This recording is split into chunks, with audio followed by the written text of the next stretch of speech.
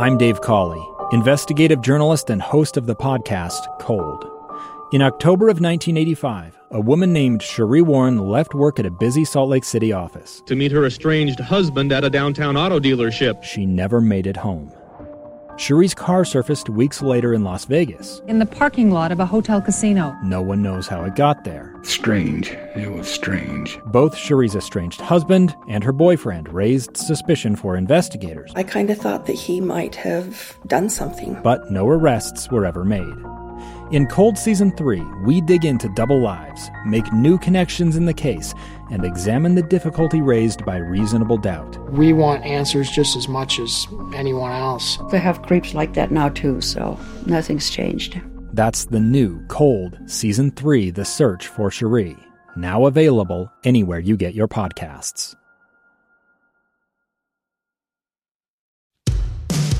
Welcome to Counseling on Demand. Here's your own private therapist. Anywhere, anytime. Fred Riley. Hey, what is up? Welcome to Counseling on Demand. Today we're going to be talking about marriage. We're going to be talking about what I call the marriage tree. And so tune in, hang on here, and take some notes. We're going to talk about maybe your relationship or the relationship of somebody you know, and some things that we see a lot in my office. So the idea of a marriage tree, we're going to just kind of jump right in here. The marriage tree is, the idea is that you consider your relationship, people talk about how your marriage is another child or what have you. When I talk to individuals or couples, actually, I talk to them about their marriage, that they're nurturing a tree. And the tree literally becomes brittle and old if it's not nourished. And I actually have a story regarding a lime tree that we once thought was a lemon tree, where this tree was pretty much a stick. And do you feel like maybe your tree, your marriage tree, has turned into just kind of a stick in the mud? And so we're going to talk a little bit about how that happens and what to do. So the beginning of the relationship, right? We nourish this tree, right? And think about some ways that maybe we nourish the tree, and we'll talk about that in a few minutes.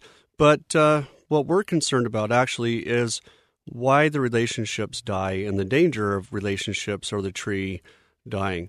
So nourishment stops, and what that looks like is a tree that becomes brittle. So when I think of a tree, I think that is dying, I think of insects, right? I think of bacteria, I think of fungus. So let's relate those three things to things that we do that kind of kill off our marriage. So when the nourishment stops, that's when the tree becomes brittle and susceptible, right, to these pests, the bacteria, fungus, and insects. We're no longer nourishing it. And if you have a tree maybe that you've had around for a while, you'll see a difference as it gets older and not nourished, because you'll start to notice the bark starts to peel off. You'll start to notice that it's more susceptible to disease. So in terms of relationship, I thought of insect pests, what that might look like. When the tree is dying, that might look like language or tone. Okay, the insects that are gnawing away at your relationship, right, might be your tone, the language you use. It could be more increased physical or even sexual trauma, right? Illicit drugs could be almost like insect burrowing into the tree that was once healthy. And when we're talking about drugs, by the way, we're also talking about prescription drugs, right? Bacteria. Bacteria might be things like facial expressions. When I think of bacteria, I think of something that kind of works its way from the inside out. Cephalocaudal is what we call that.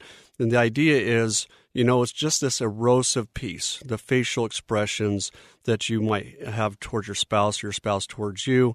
They just, they kind of have this negative imagery that just gives that ugly feeling, that feeling when you walk in the home and it's maybe not even home at that point, right? It might be a house. So facial expressions. Fungus might be something like laziness, language again. And fungus might also be something like the potential influence of an outside person or individual.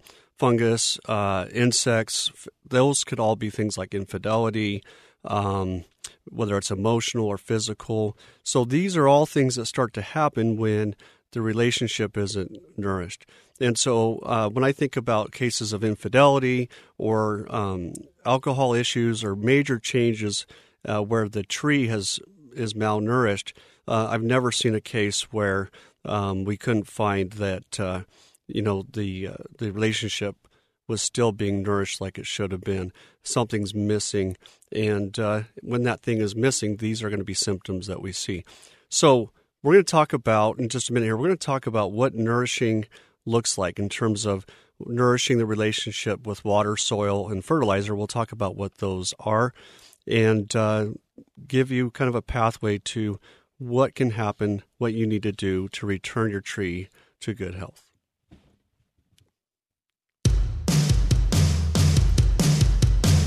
All right, welcome back to Counseling on Demand. This is Fred Riley, and we are talking about marriages, and we're kind of comparing a marriage to a tree.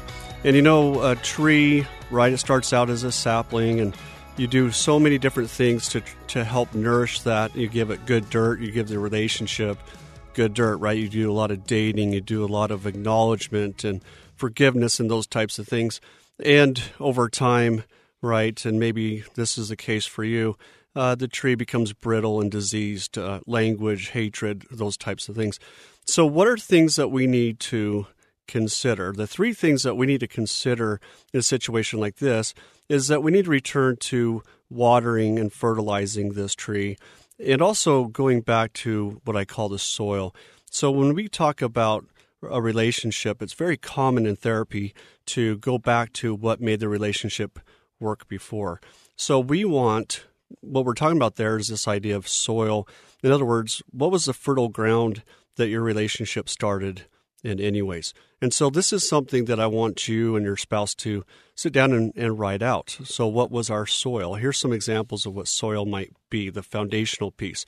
Okay, it might be patience, respect, communication, forgiveness, trust. Notice these are all values, right? These are all the things that Mom, Dad, raised us to be cordial, to be understanding, and so forth.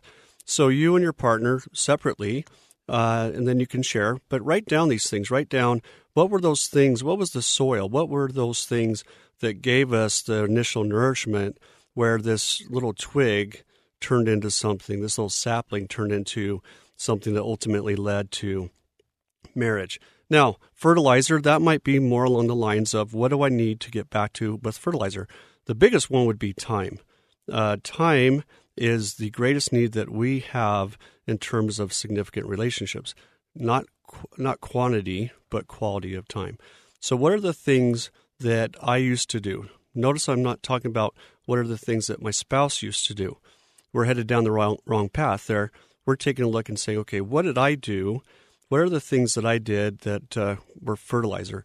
Maybe it's gifts. Maybe it's mindfulness. Maybe it's sacrifice.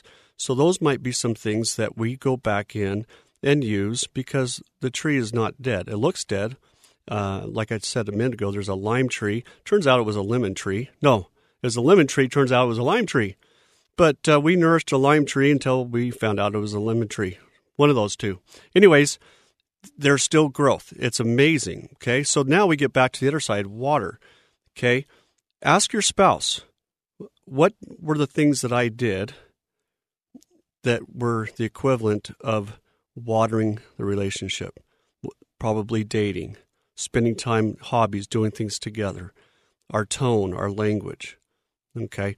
So things that look dead. You might feel like your relationship has died, that it's gone from a good full tree to a twig that's being held up by mud. I have seen relationship after relationship return to growth by being aware of the disease, being aware of the fungus, the bacteria, being aware of the insects that are eating at that malnourished tree. And then I've seen those relationships recover remarkably from a very almost dead, certainly dormant state, to the point where soil, fertilizer, water, both engage in that, those foundational things that the relationship started with. And I tell you what, those relationships heal, and in fact, they become much stronger. Something to think about. Share this with your spouse. Sit down, talk to each other about what worked, not asking each other to do that, but offering a commitment to your spouse to go back and do those things that you used to do to help keep this relationship very well nourished and healthy so that we don't have these insects, these pests moving into the relationship. Thank you so much for listening to this podcast on marriage and nourishing the marriage. I am Fred Riley. Thank you for listening. Please be sure to rate us and leave comments and show ideas. Those would be welcome. And as always, please keep in mind that you get to choose who's in your life.